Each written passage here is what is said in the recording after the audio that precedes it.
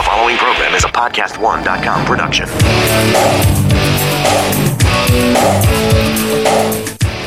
It's great to have you here on the Clark Howard Show, where it's all about you and your wallet. I want you to learn ideas from me so that you can save more and spend less and avoid getting ripped off. Clark.com is our website.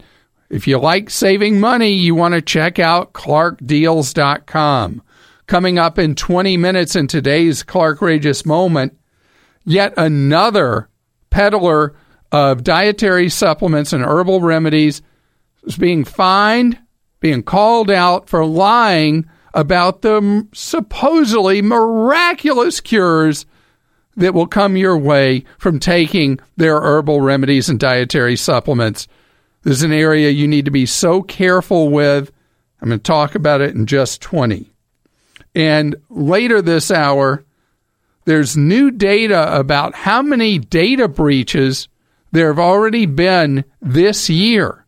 I mean, here we are, not even a fourth of the way through the year, and we already have a massive number of breaches where your personal information has been compromised. I got to talk about what you need to do to be on your guard against somebody pretending to be you. We are in, over this year and next year, the greatest year of change in television, perhaps in the last 25. Because this is the year that how you get TV is going to emerge as a completely different option. And as a result of that, what you pay is likely to change, and what you get is going to change as well, because people are racing to market with what are known as over-the-top skinny bundles. So let me translate that into English. Over-the-top means you don't get it from the cable company or the satellite company. You get it over your internet connection, whoever you got that from, over your phone, from the cable company, from a phone company, whatever. More and more in the future, people will get internet from satellite companies. But regardless, you will get your programming package from whomever you wish. The first two efforts so far have been somewhat limited in how applicable they've been for people. From Dish Network that has Sling.com, and then DirecTV Now from AT&T. But they're about to be met by enormous competition in the marketplace, and nobody knows whether the one that I'm really excited about, YouTube TV, that's going to be $35 a month with 6 accounts available, unlimited DVR capability, the ability to watch on any device anywhere to watch your programming, live programming and DVR'd, or if it's going to be Hulu's new streaming product that's going to be way beyond the Hulu we think of now, that'll give you live channels plus all the Hulu content that is available basically on your schedule. And they haven't announced what they're going to do about DVR. But we are going to have, perhaps before the shakeout occurs, somewhere between 12 and 15 different efforts trying to sell you your pay TV programming package, with the price points typically being between $20 and $60 a month. Now, that's significant, because depending on whose numbers you trust, the typical pay TV package is somewhere in the 90s per month to over 100 per month, but somewhere in that general range. So you think about right now, let's say the average family is spending $1,200 a year for pay TV. And with the new products coming in the marketplace, you'll pay from roughly $240 to $720 a year, but most people will be somewhere around $400 a year. So you think about going from $1,200 a year to $400 a year, that's $800 back in your pocket in round numbers. $800. That's huge money. When you think about 1 in 4 American families don't have $100 available for an emergency, being able to put $800 back in your wallet every year is meaningful money. But with it, the reason these things are usually referred to as skinny bundles is you don't get 200 channels anymore. With the typical one of these things, you'll get somewhere between 30 and 60 channels. Now, that may sound like a lot less than 200, but do you know almost all viewing of pay TV channels is done on just 10 channels? I'm going to hit you with, this is something Wall Street Journal put together a list. These are the 10 that account for almost all viewing. Fox News, ESPN, USA, Hallmark, CNN, Food Network, TNT, TLC, MTV, and True TV. That was 10, wasn't it? 2, 3, 4, 5, 6, 7, 8, 9. Yes, that was 10. Oh, that's funny. I can't count to 10. And so most individuals have a small number of channels that account for almost all their viewing. Now, remember, I didn't talk about ABC, NBC, CBS, and Fox. Not Fox News, but Fox, the broadcast channel.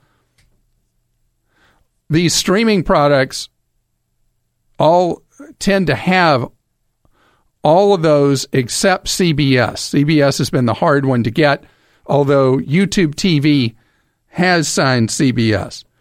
But the point is that there may be something that you have a favorite show that you like to watch occasionally that may not be in a skinny bundle that you're looking at.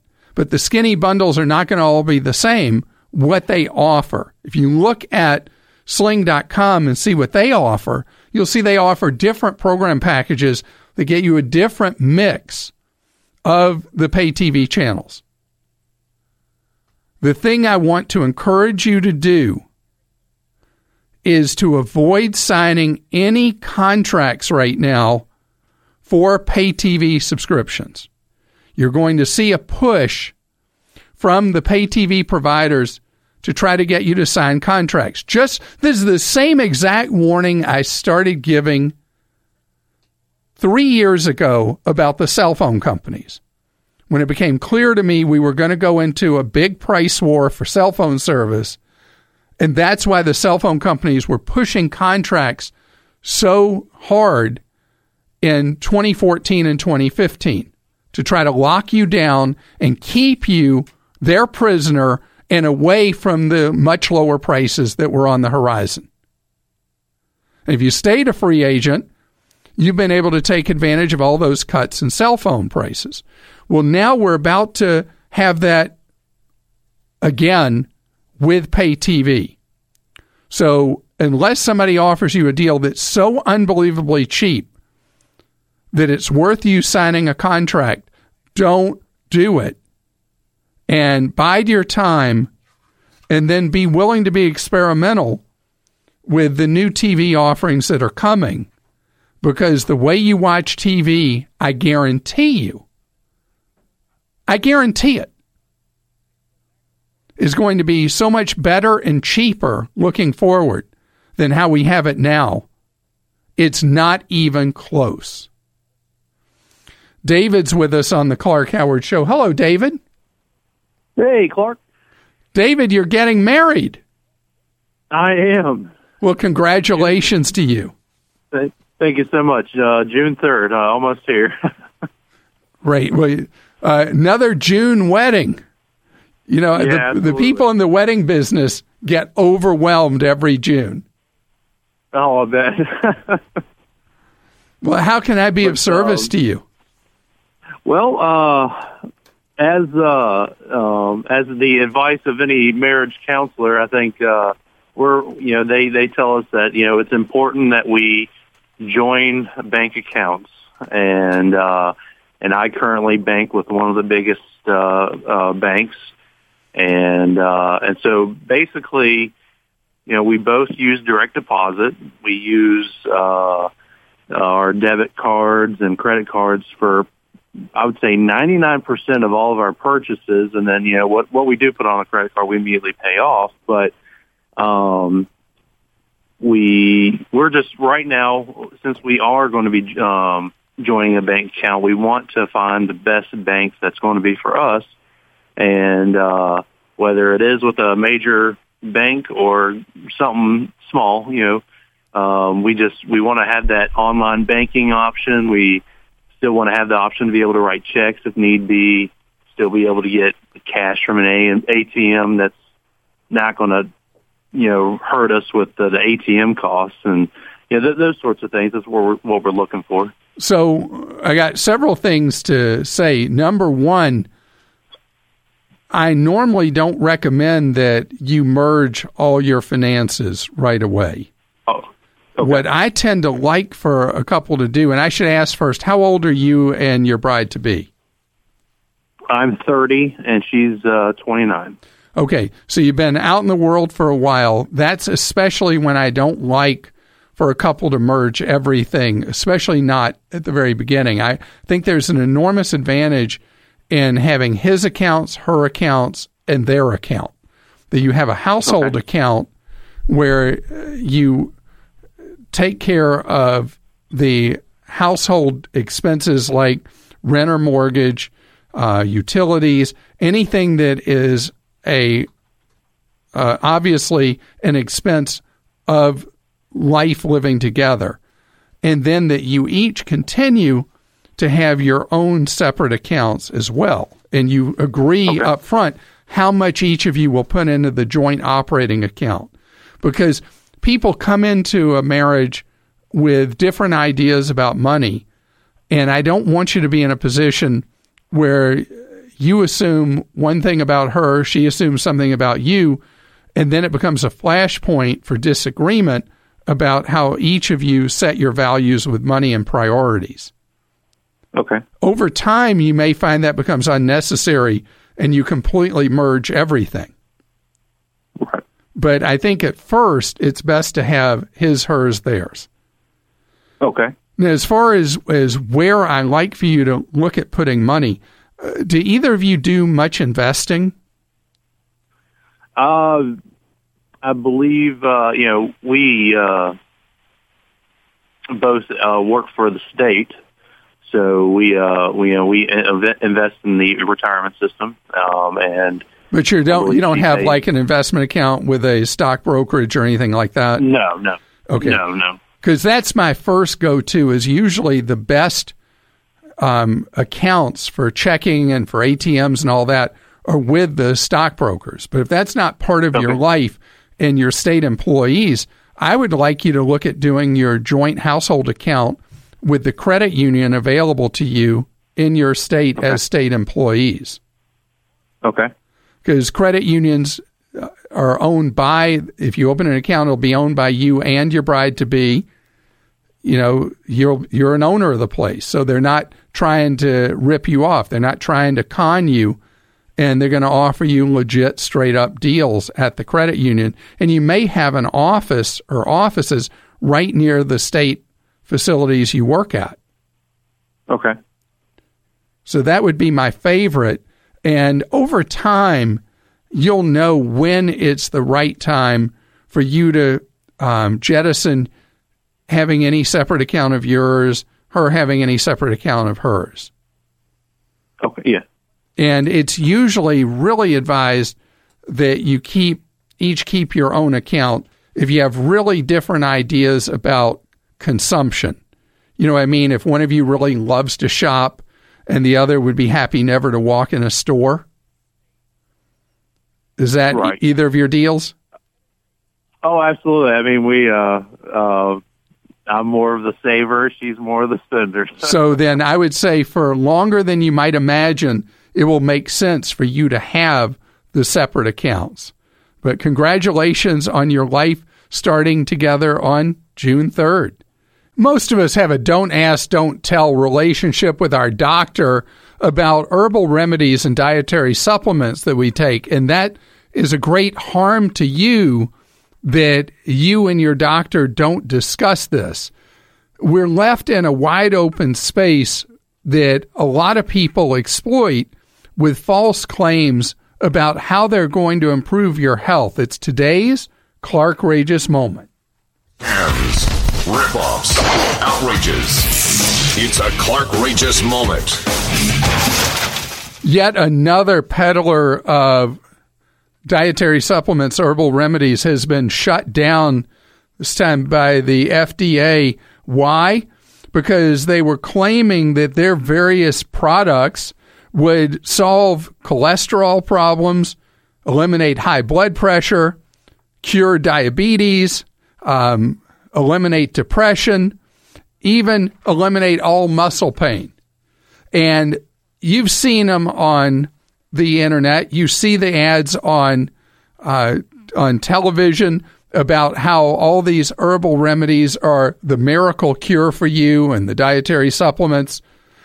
You need to know that anybody's allowed to claim pretty much anything till later proven that they shouldn't be saying it. So in the meantime, they can sell stuff that may harm you and may not have anything to do with what they are claiming they'll be able to take care of. This is where discussing an herbal remedy or a dietary supplement with your doctor before you start taking it is key to your health. Rocket Mortgage by Quicken Loans proudly supports this podcast. When it comes to the big decision of choosing a mortgage lender, it's important to work with someone you can trust, someone who's got your best interests in mind. And with Rocket Mortgage, you'll get a transparent online process that gives you the confidence to make an informed decision. Don't waste time searching through stacks of paperwork. With Rocket Mortgage, you can securely share your financial info to get a mortgage approval in just minutes. You can even adjust the rate and length of your loan in real time to make sure that you get the mortgage solution that's right for you. So whether you're looking to buy a home or refinance your existing mortgage, you can lift the burden of getting a home loan with Rocket Mortgage. Skip the bank. Skip the waiting. Go completely online at quickenloans.com/save. That's quickenloans.com/SAVE. Let Rocket Mortgage help you get the exact mortgage solution that you need. Go to quickenloans.com/save. Equal housing lender licensed in all 50 states. NMLSconsumeraccess.org number 3030.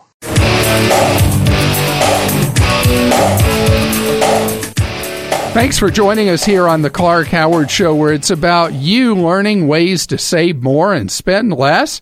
And don't let anyone ever rip you off. You can follow me at facebook.com/Clark Howard.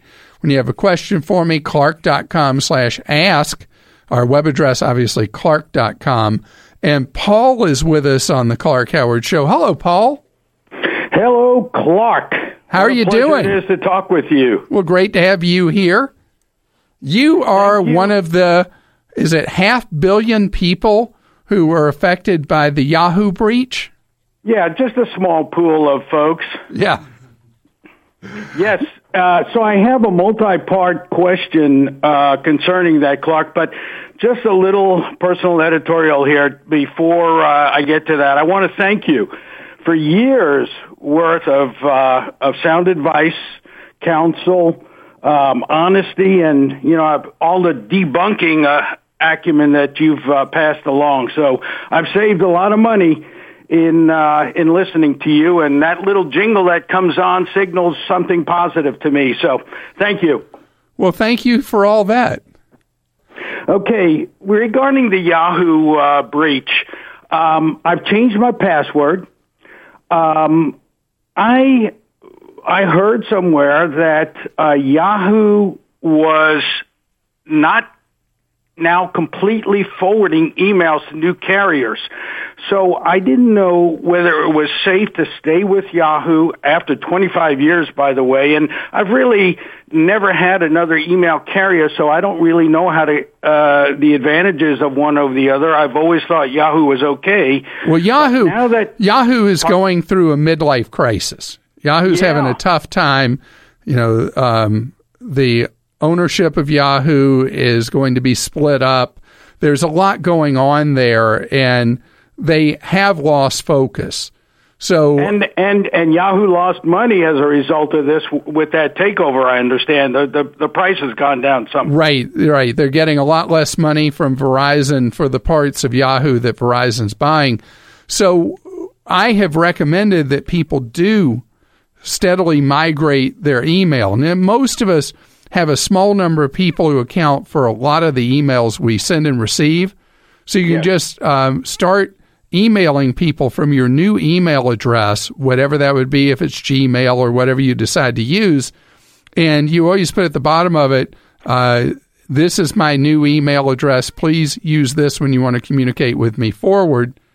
And as far as the forwarding, Yahoo did suspend forwarding people's emails to new email services, but now is forwarding them again. They claim that it was a technical problem that they had that kept them from being able to forward emails that they have solved. Who knows if it was a marketing decision that kind of blew up on them or if it really was a technical issue, but you can set up a new email address and have your Yahoo mail forwarded to that automatically. That's good to know, Clark. Now, in your experience, you mentioned Gmail. Are there any other email services that you recommend that have a good reputation, good security, and all of that? I don't know. Gmail's becoming so dominant. Microsoft would love for you to use their Outlook.com is what they call their email service. It's also free. And email has become generally less important to people. I don't even get many questions about email anymore.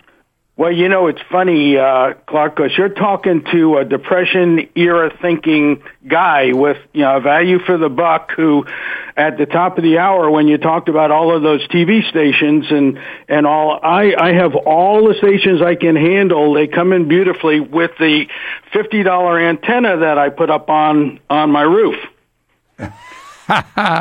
Good for you. So, and by the way, our producer, Joel, is like, why didn't I mention Proton Mail? I'm going to mention Proton Mail again. Okay. I've mentioned it before. Proton Mail is the email service that people that are into privacy and security really love. Okay. You check out protonmail.com. Okay. And it works for Androids, iPhones, and then at a traditional computer. All right, so here's the thing about Yahoo we have to address, okay? Okay. When Yahoo was breached, the criminals captured all that information, and if you used before the same password on Yahoo as you use everywhere else, that's where the greatest risk stands for you. Fortunately, I did not do that. Okay, so for you, there's not as much of a time bomb ticking with criminals trying to get in your bank account or brokerage account or mutual fund account or anything like that, and that's great. So as far as what else you have to worry about with the Yahoo breach, I think you've done what you need to do. I mean, unless there's a lot of personally identifiable information in emails you have where a criminal could take over your identity based on what's there, you have done the necessary steps. Mm-hmm. Okay. So I'm going to look into Gmail, Outlook, and Proton Mail as alternatives. Going forward, though, your gut feeling just says not to stick with Yahoo. Yeah, I mean, I hate to kick someone when they're down, but Yahoo has lost its relevance in the marketplace. They lost their focus and lost their relevance. And, in the tech world's pretty unforgiving. You lose your initiative and you lose your market position. And that's why it's time for people to move on from Yahoo Mail. And Paul, I do want to point out that Yahoo is not an isolated incident. There's a new report out today from the Identity Theft Resource Center that says there have already been 312 major data breaches this year. And already well over 1 million people have had their personal information exposed again. And where most often? Most often, medical.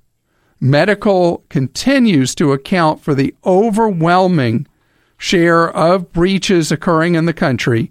In fact, of the people who were exposed here, 6 out of 10 have had their personal information exposed through medical offices having their databases breached. And hackers love breaking into medical records because there's such deep information there, like Social Security numbers, addresses, dates of birth, mother's maiden name a lot of times, so many things where a criminal can engage in full-blown identity theft. And so what I want you to consider is something that I talk about like shorthand on the show, and that is if you have not done a security freeze, a credit freeze, please consider doing one, because you never know where lurking out there is someone with your key personal information is going to try to make your life miserable by establishing a false identity as if they're you. Credit freezes are very easy to set up. You can do it online. Takes just a couple of minutes per bureau. Very cheap to establish. And I have a credit freeze guide at Clark.com. The rules are set by each state on how a credit freeze works, so you're very easily able to see how to set one up in your state. So please consider doing that, because the data breach problem continues, and nobody seems, other than, ironically enough, as I told you the other day, the IRS is getting identity theft under control. Other people aren't, particularly the medical industry. John joins us on the Clark Howard Show. Hello, John. Hello, how are you, Clark? Great, thank you. You want to talk about your credit card. What's happening? Well, received a letter recently about the credit card being canceled due to inactivity, which is true. We haven't used it in some time. But my concern was, we're always trying to protect our credit score. So is it better that I cancel it myself in advance, or just let the course of cancellation take place with the credit card company because it becomes a wash? It'll make no difference whether you can that card or the credit card company does, but they probably offered you the option, if you use the card in the next few weeks, that they would not cancel it due to inactivity. Was that an offer they made? Actually, it was just the opposite. They said use of the card would make no difference whatsoever, which kind of surprised me. They want rid of you. Apparently so. All right. So before they close it, we need to talk. How many credit cards, and when I say credit cards, I don't mean trash ones like store cards. How many real Visa, MasterCard, American Express, Discover, real credit cards do you have? I have 2. And is this one of those 2? Well, this would be a third, but again, I don't consider it valid because I don't use it. I guess I should explain that we used this. It was a 12-month same as cash, so basically using their money for free on a couple projects a few years ago. So this was a store card? This was actually a major bank card. Oh, it was. All right. So how much of the credit lines that you have on the 2 cards you have do you tend to use in a month? Well, the 2 active ones we have, we charge everything and pay everything off at the end of the month, and they're both cashback cards. Okay, so do you know what the credit limits are on each of them? They're upwards of $10,000 to $15,000. And you say you charge everything on them. What kind of balance do you, before you pay it off, do you run up on each of those cards? I'm going to say in the neighborhood of probably $3,000 or $4,000 between both. Okay, so your what's known as your credit utilization is some months comes close to 30%. Okay. I would like for you to get one more card before this other one cancels on you. Okay. And now's a great time for you to shop to get a third card, because one of the things that's a key factor in how your credit score is computed, accounts for roughly a third of your score, is how much of your available credit you're using. So when that third card falls out of the picture, it will make it look like you're using more of your available credit, which could pinch your score to lower it significantly depending. And that's what I was worried about, right? So that's why I'd go get a third card. And you may find today there's better cashback cards than the two you have already, and it'd be time for you to look at a third one. The best cashback cards now pay 2% flat rate on everything. Okay. How much are you earning right now? Well, on one card, I know it's 1%, and then on the other, it's a flat 1.5%. Well, then this is a perfect time for you to get a third card. And there's two choices right now with the 2% cash back. One is from Citibank. That's the Citi Double Cash card. And is 2% card. And then Fidelity Investments. Do you happen to have any accounts at Fidelity Investments? Do not. Okay, so Fidelity, for people who do, has a 2% card product, 2% cash back on everything. So in your case, probably applying for the Citi Double Cash would be the right thing to do. I will do that. You say that's the Citibank Double Cash. And and so you get it's really, they do something very gimmicky. They say you get 1% cash back when you charge something, you get 1% cash back when you pay your bill. But since you pay net, it just means you're getting 2% cash back. Right, gotcha. And then you'll find you'll want to use that, obviously, instead of the 1% cash back card you have. Oh, and probably instead of the 1.5%. Why not earn 2%? That's right. Because the more the merrier. And if you haven't heard me say this, what John and I are talking about is so key for you. There's an all-out market share war going on right now among credit card issuers trying to lure people in that charge significant volume like you do, John. And so this is the time for you to go shop your credit cards. The easiest tool to shop them is creditcardtuneup.com. Daniel's with us on the Clark Howard Show. Daniel, you are in such a great situation. You have surplus cash every month? Yes, sir. Good job. So you're just living on less than what you make? Yes. I'm almost 50, and I'm looking to set up some kind of strategy for a retirement. I am contributing to my 401k at work. And what percent are you contributing to it? 5%. Okay, so that would be a place immediately you could look at boosting that by a big number. Okay. How much surplus cash do you have a month? I'm just offhand, I'm going to say $2,000. You have $2,000 surplus dollars a month? Yes.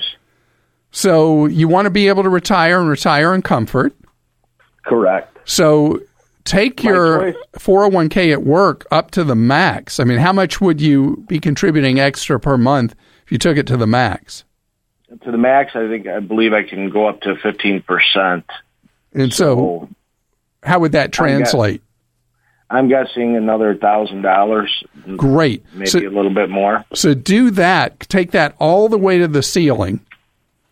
Okay. And when you turn 50, you're then able to increase your 401k again. That's the easiest, smartest way for you to boost. Now, the other money you have that's still left over, you can establish a Roth IRA, which is works kind of the opposite of a 401k and would be great for you to have. Okay. And you can what put is that called? Roth, ROTH, IRA. Okay.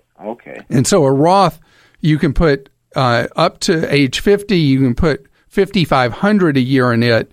50 and over, you can put $6,500 a year in it. And so you do that through your 50s, where you max out your 401k and you max out your Roth. It would completely change what kind of retirement you would have when you decide to bag work.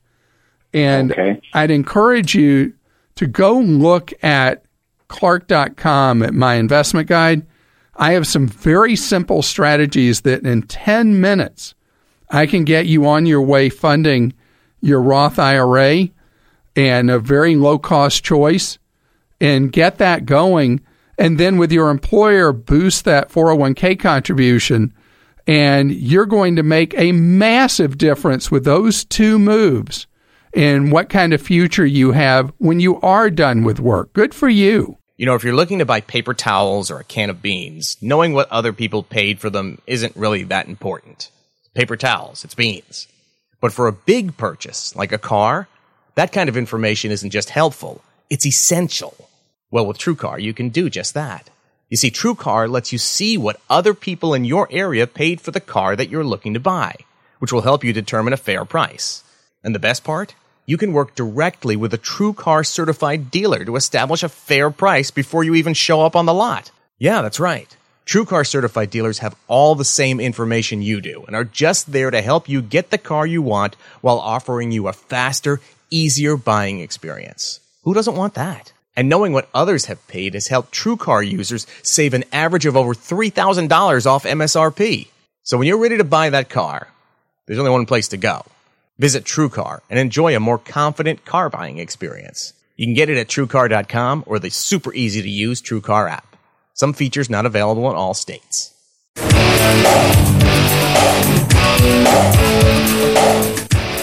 So great to have you here on the Clark Howard Show, where it's about you and your wallet. I hope you learn ideas from me so that you can save more and spend less, and don't let anyone ever rip you off. Coming up in a half hour, I'm going to talk about what banks are starting to do to try to reduce the amount of funny stuff that goes on with people stealing money from your bank account. And how interesting this is that last hour I was talking about how the data breaches keep coming on. Technology being used to defeat technology is what we're going to be about as we try to shut down so much of the fraud that takes place. And I'm going to fill you in on one of the moves, again, in just a half hour. Clark.com is our website. When you have a question for me, Clark.com/ask. If you have a question and you don't necessarily want to talk to me, you can still get your question answered by talking with a member of our team. We offer free off-the-air advice 9 hours every weekday. And you can see how to get that free off-the-air advice. We've been doing this now just short of 25 years, giving advice off the air for free. If you go to Clark.com, move down the front screen, you'll see how to get that free off-the-air advice. So something that I've had calls all through the 30 years I've been on the air concern questions with duct cleaning. People will be so curious. Is it something you should be doing? How do you find a company? What do you do when you're looking to maybe improve the air quality in your home? Well, as far as whether having the ducts in your home cleaned out, that is something that people who look at it as third-party neutrals are not totally swayed that it's something you should do. It's not a slam dunk for you to have the ducts in your home cleaned. But it's something that a lot of people do spend the money on. And it's an area that has long been subject to, well, fly-by-nights. So you need to be very, very careful when you hire someone. It's one of the biggest ripoffs in the marketplace with people who don't have any idea what they're doing, but in fact get you to have your ductwork cleaned by them pretending they're doing something, making a lot of noise with machinery, but making no real difference in your health, in your life, and in your home. Now, you can try to find a legitimate company by going to a website of the industry, a trade association for the industry, where you can get referral to people who have stood the test of time doing duct cleaning. But again, don't feel a sense of urgency to spend the money. Don't believe with certainty that this is going to improve your health and the air in your home. There are people who believe in it backwards and forwards, inside out. But again, the science on this is not convincing or compelling. And someone can come in as a salesperson and terrify you about the debris that is at the bottom of a duct in your home and say, think about it. You're breathing that stuff in. And you're like, stop it. Stop the horror. Where do I sign? Take a deep breath. Chill. If you do decide to have the work done, make sure you get multiple estimates from legit people. And remember, I've got a hyperlink where you can see companies that are on the up and up. Doesn't necessarily mean they'll do a great job.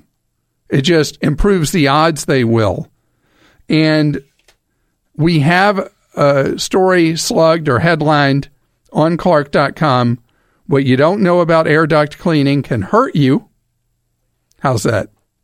And you can go read how to make the right decisions on that. Lady is with us on the Clark Howard Show. How are you doing? Good. How are you? Good. How can I serve you? Well, thank you so much for taking my call. I've been listening to your show for a long time. Well, I'm glad to have you here. Thank you. So I'm 24 years old, and I don't have any debt other than my mortgage. I am pregnant, and I make about $45,000 a year. And my question is in regards to my brother. He is autistic, and there's really no cushion for him going forward into the future if my parents died, or if anything were to happen to them. There's nothing that he could fall back on. My parents do have their house paid off, and something we were thinking about is possibly leasing that house and have him live off that income. And so that was kind of one of my questions is what is... Wow, how interesting. So if your parents were to pass away and they own the home free and clear, and you're trying to come up with how are you going to have enough money to support your young brother, you are a real sweetheart to be part of trying to come up with the solutions for this. Good for you. Thank you. So the idea of, at time of your parents' passing, to turn the home into a rental property that I guess you would manage for the money being a benefit to your brother, I think that may be unduly complicating a situation where what I would think would make more sense is to sell the home at the time that your parents might pass away. And besides, we don't know, unless your parents are in extreme failing health, they could be with us for decades to come, right? Right. So that possibility of the home being a potential answer for your brother, it's just too hard to say that right now. So I like the idea better of your parents instructing in their will that if you're to be the executrix, that the home be sold and the proceeds be put into a trust that you manage for the benefit of your brother. Oh, okay. And that way you have no idea what's going to be going on in your life all the years later. Hopefully your parents are going to live a long, long time. And who knows what circumstances will be at the time they would no longer occupy the house, no longer be on this earth. And so there's more flexibility if you then have money that you then have available to see to the care of your brother.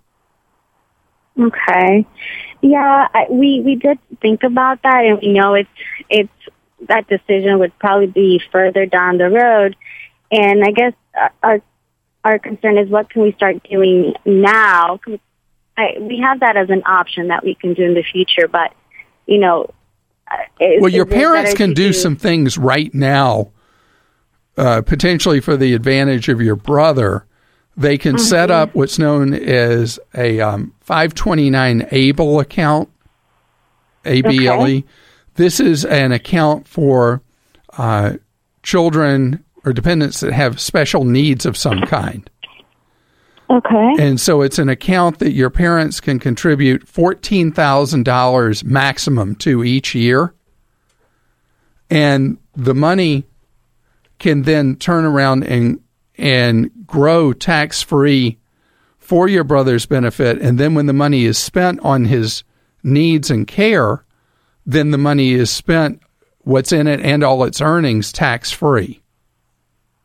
Oh, okay. And these are new accounts. And if your parents have looked at this stuff before, they may not even be aware that this is a new opportunity for people to put money aside for a child who has, can be various types of special needs. Gotcha. Okay, yeah, we didn't know about that. That would be great. Do you think your parents can afford to put aside that kind of money for your brother each year? No, I don't think they can. Okay. All right. So let's talk about one other possibility. Either your mother, your father, or either or both of them in good health. Yes, they're in excellent health. So another way that people fund the needs for a child that they're worried about when they're gone is to buy a life insurance policy where the proceeds of that are paid into a trust for the benefit of your brother. Okay. And that is a relatively low-cost way to take care of your brother's needs in the future. And to keep it simple, your parents would, in the insurance policy that they would each buy, they would name you as the trustee, and you would administer the trust, because then it's a whole lot cheaper than if you hire a third party, like a bank, to handle the trust for your brother. Okay. Alrighty, perfect. Well, that sounds like a plan. Thank you so much. And if your parents are part of any association for autistic children, if they are in any support group, there will be people in there who've done this stuff that we're talking about and will be able to be of some help to them, likely. Okay. All righty. Yeah, we have to get more involved with that, but you got a lot going on in your own life, but I'm so proud of you. No debt. Yeah. You own your own home at 24. Yes. That's great. That is wonderful how you're handling your finances. Travis is with us on the Clark Howard Show. Hello, Travis. Hi, Clark. So you want to build up some money for yourself, and there's something you're intrigued by. What is that? It's the Acorns app. I seen it on online, and I downloaded it. I've been using it for about 2 years now, and I just kind of wanted to know how you felt about it. I love Acorns. You do? Yeah. It's a great idea. It's a way of you, in little teeny chunks of money, you start building up investment dollars. And it does it. Explain how it's worked for you over this time to your fellow listener. Instead of me explaining it, you explain it. Okay. When I make purchases at the gas station, the store, wherever, it'll round to the nearest dollar. so in change, and then put it into, I guess, the stock market. And I don't notice it. It's not like me going and investing the money myself. I just don't even notice it coming out of my account. It's not giant funds. So it's like saving without even knowing you're doing it. And the fees for you doing it, I think there are $12 a year. Yeah, I think so. I think it's $1 a month. Yeah. So it's a great opportunity if you feel like there's never any spare money to save and invest for your future. It's a great way for you to get it done. Yeah. What I was wondering was, is there anything better, or right now it says I'm putting about $80 to $100, give or take, each month into it. And I didn't know if I should stop doing that and putting that money into something else. Well, if it's happening automatically and it's painless and you're not noticing it and you're building up nearly $1,000 a year doing it, that's a great start. Okay. So I have no problem with you doing that. If you felt like you've reached a point that you're ready to write a check every month or do an automatic deposit into something, I'd love for you to look at starting your own Roth IRA. Okay, Roth IRA. Yeah, where you work, do you have any kind of retirement plan available to you? Yes, I actually work for the state of Illinois. It's a pension, and then I have a deferred comp kind of thing? Yeah. So you can defer some of your salary, go into it. Yes. All right, so I need to ask you a painful question. With the financial problems of the state of Illinois, I'm not kidding. Are you relying on the payment ability of the state of Illinois with that deferred comp? Yeah, I guess I will be. All right, I would be more comfortable with you taking the money and instead of putting it into deferred comp with the state of Illinois, putting it into your own Roth IRA. Okay. Because you can do $5,500 into a Roth IRA each year. And that's what I was wondering. Now, I've already been investing in the deferred comp for almost 6 years now. Can I move that money? Don't know. It would depend on the rules of the plan. But what I would do is, at the very least, I'd stop deferring comp with the state, and the money that you are putting into that, put into your own hands, into your own Roth IRA. And I think I've already mentioned this today. Go look at my investment guide at clark.com, and I'll walk you through how to set up a Roth IRA. It's really easy to do so, and you can contribute to it just like clockwork, just like you're doing with the state deferred comp, but the money will be safer in your own hands. Joel, you got an Ask Clark for us. That's where somebody posts a question at clark.com. Yeah, Clark Steven wrote in. He says, this June is going to be a first for my wife and I, my family. My entire family is going to be going on a cruise. All the siblings, spouses, kids, everyone. But we're traveling with a 2-year-old. We have never traveled with a toddler via air and sea before, and we're concerned about the logistics. Do we need to lug a car seat everywhere?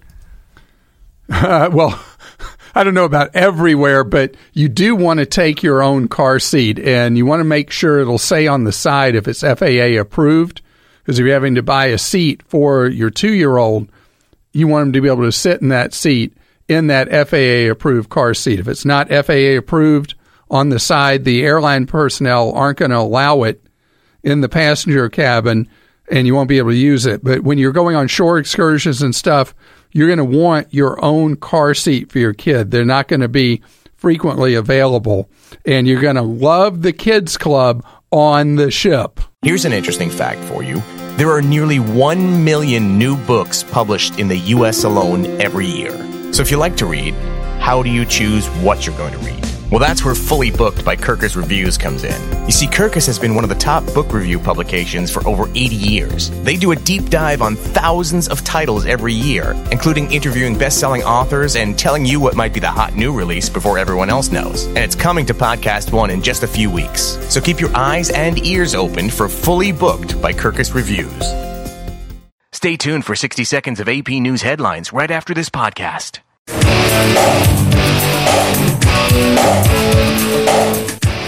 Glad you're with us on the Clark Howard Show, where it's about you learning ways to keep more of what you make. ClarkDeals.com is our bargain site. Check it out. Check me out at Clark.com. And there's a change coming, bank by bank, credit union by credit union, in various things that you and I do to try to deal with the rampant identity theft and account takeover fraud. Wells Fargo, the same criminal element bank, they have implemented a new system that goes nationwide in just days, where every ATM they have will be able to access money for you by using your smartphone and not your, what I call, piece of trash fake Visa or fake MasterCard, your debit card. Debit card security, as I've pointed out in the past, is lame. The debit card technology dates from the 1960s. And so criminals have found it hyper easy to break in to your debit card and have a field day buying things as if they're you, emptying your checking account. So banks now are trying to leapfrog technology and get ahead of the crooks. The way the new Wells Fargo cards will work is not a card at all. That was just being silly on my part. Your phone becomes the facsimile of your card. And what happens is that getting money out of the ATM will work based on two-factor authentication. You'll have your secret code like you use right now with your card, but also your phone will be issued a one-time use code. So you will be able at the machine to use your phone, input your secret code, input your one-time use code, and then money will pop out. And so this is far, far more secure than the traditional way of popping in your ATM card, punching in your 4-digit code, and walking away with money. And you will find that every financial institution in America, if they're smart, is trying to come up with ways to deal with all the debit card fraud. And this is one strategy being employed. And it may not be a crowd pleaser, with people having to input one code and then input a second code and on like that. But it is a way to make the system more secure and to keep your account. It will not prevent your account from being compromised, but it will keep a certain number of criminals away and will make the system a little safer.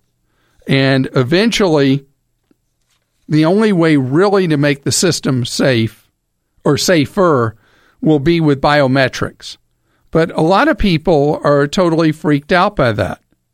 But when I was at CES in January, I went to a booth where the company was marketing a security system based on full biometrics that was able to know who you were and cross-reference that with an eye scan, which is much more secure than other ways that people try to verify identity, like a handprint.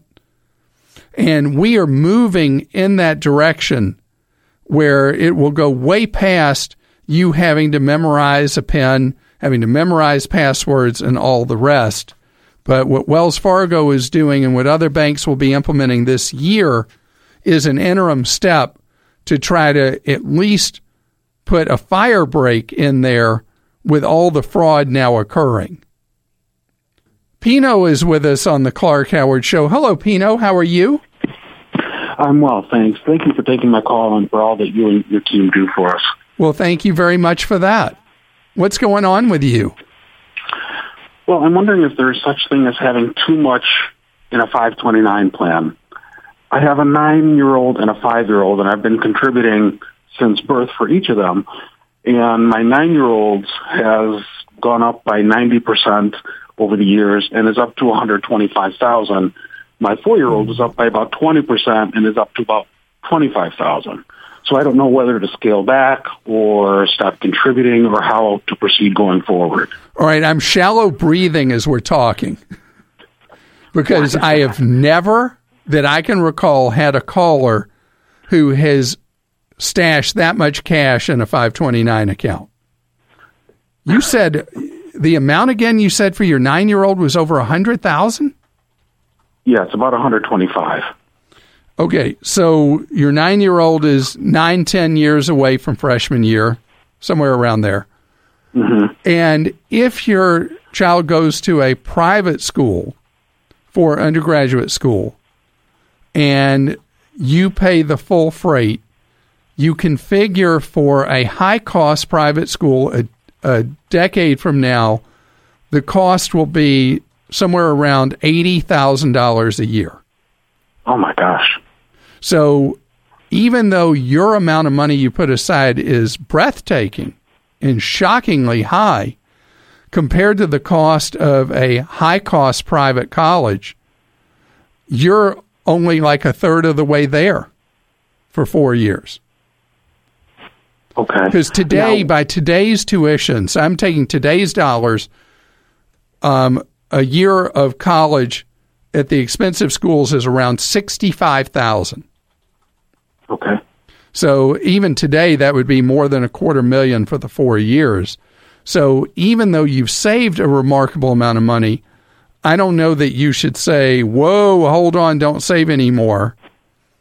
And besides, when your 9-year-old finishes school, if you have money left over, you can transfer the benefit to your 4-year-old. Should I then decrease the contributions for the one or the other or both? I'm trying to consider a lot of factors. I mean, thinking like the housing bubble, I can't imagine that school costs will continue to increase constantly over the years, and maybe I'm wrong with that. Well, so far over the years, college costs have escalated way beyond the rate of inflation or economic growth in the United States. And the reason, I believe, is because of how easy it's been for people to get themselves in over their heads with borrowing money for school. That colleges have not had normal market discipline because everything's cost plus for them. Now, if we change how people pay for college and eliminate the current ease with which people can borrow money, you're right. College costs not only may stop climbing like they've been climbing, they could actually moderate or decline. Do you think with this amount, increasing with the market over the years will be enough to carry it and sustain it, or should I keep contributing? Well, you've been contributing during a time of abnormal gains in stock markets, and your money, right, with what you've had returned on it, particularly in the 9-year-old cycle with growth, has been because of the enormous run-up in the value of stock markets. So, right, we're going to have a correction at some point, could be a full bear market before your child would go to college, either of them, and your 4-year-old probably a couple of times.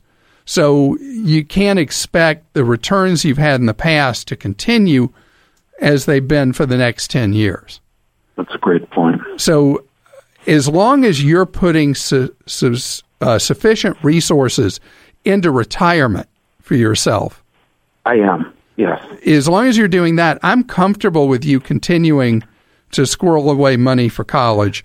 In your family, is it likely that either or both of your kids might go into graduate school or professional school?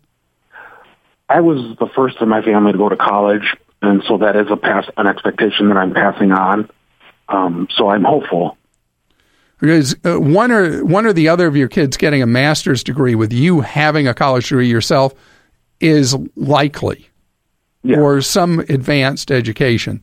So I don't think you're being foolish by putting this money aside.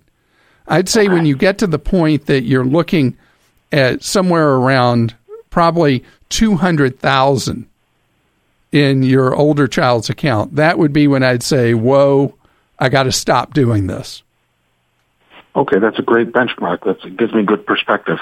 And then remember, if your older one never needs to draw all that money, the 4-year-old's the beneficiary of that. Right.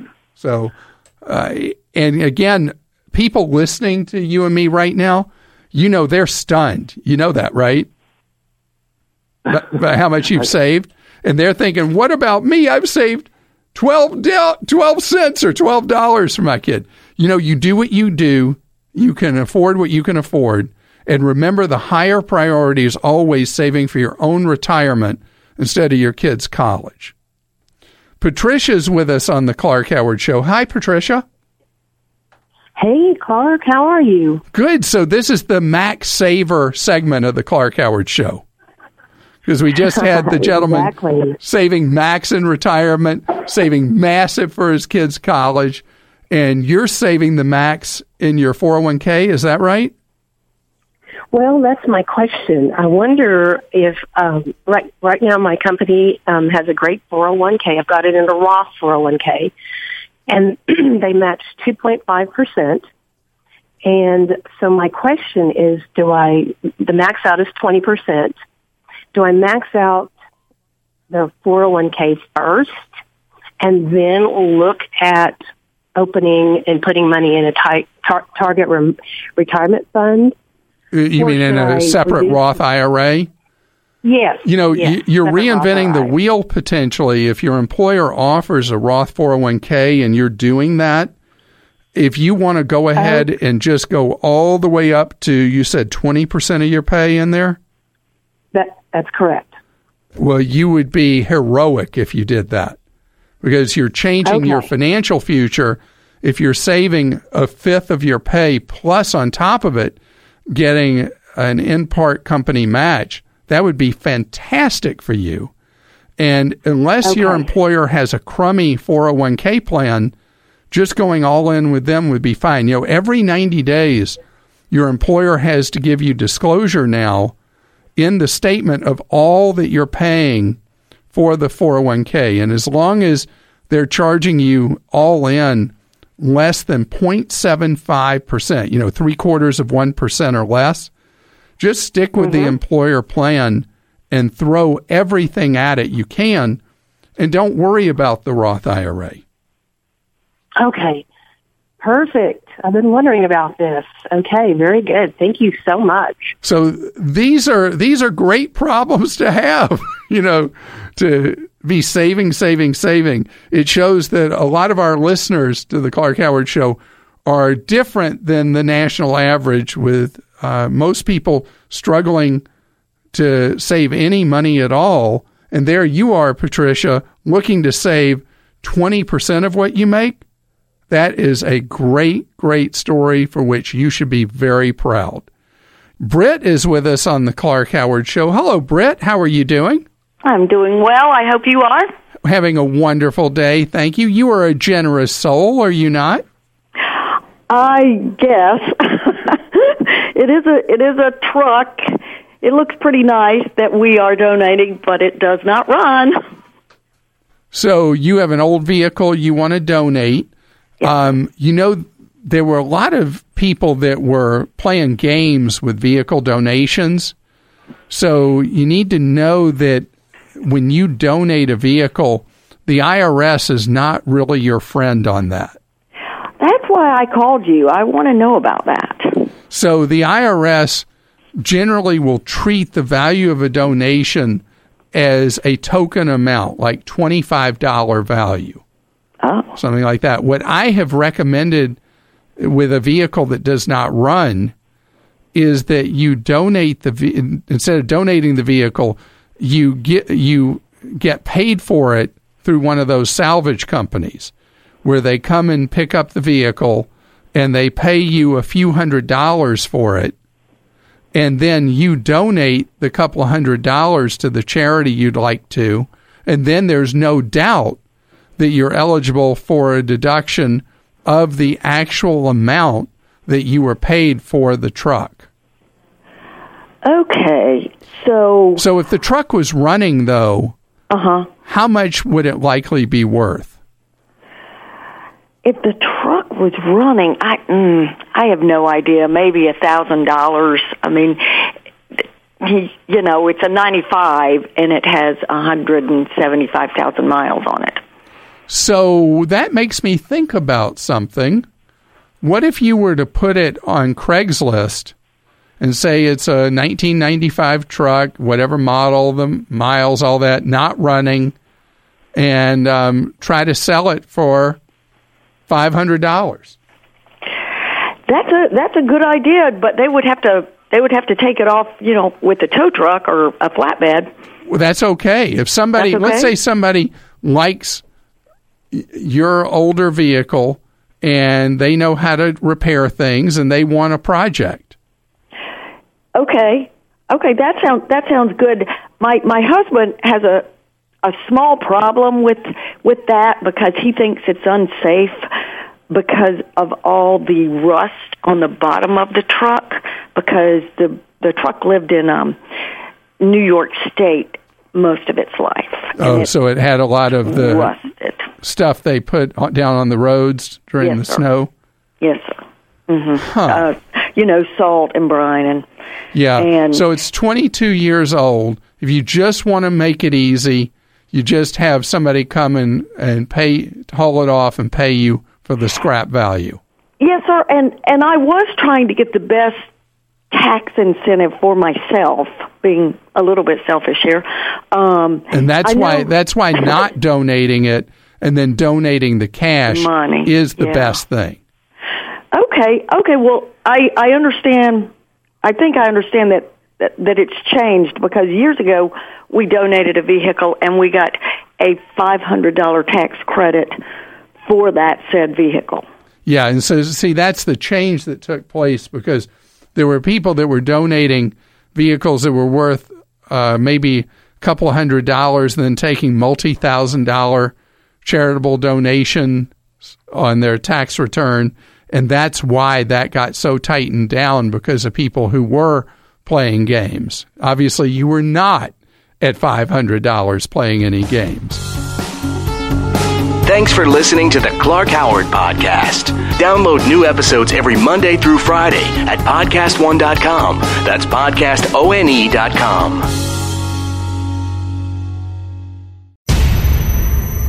I'm Mick Garris. When it comes to horror, you might know me as a writer, producer, and director. But I also love making people open up.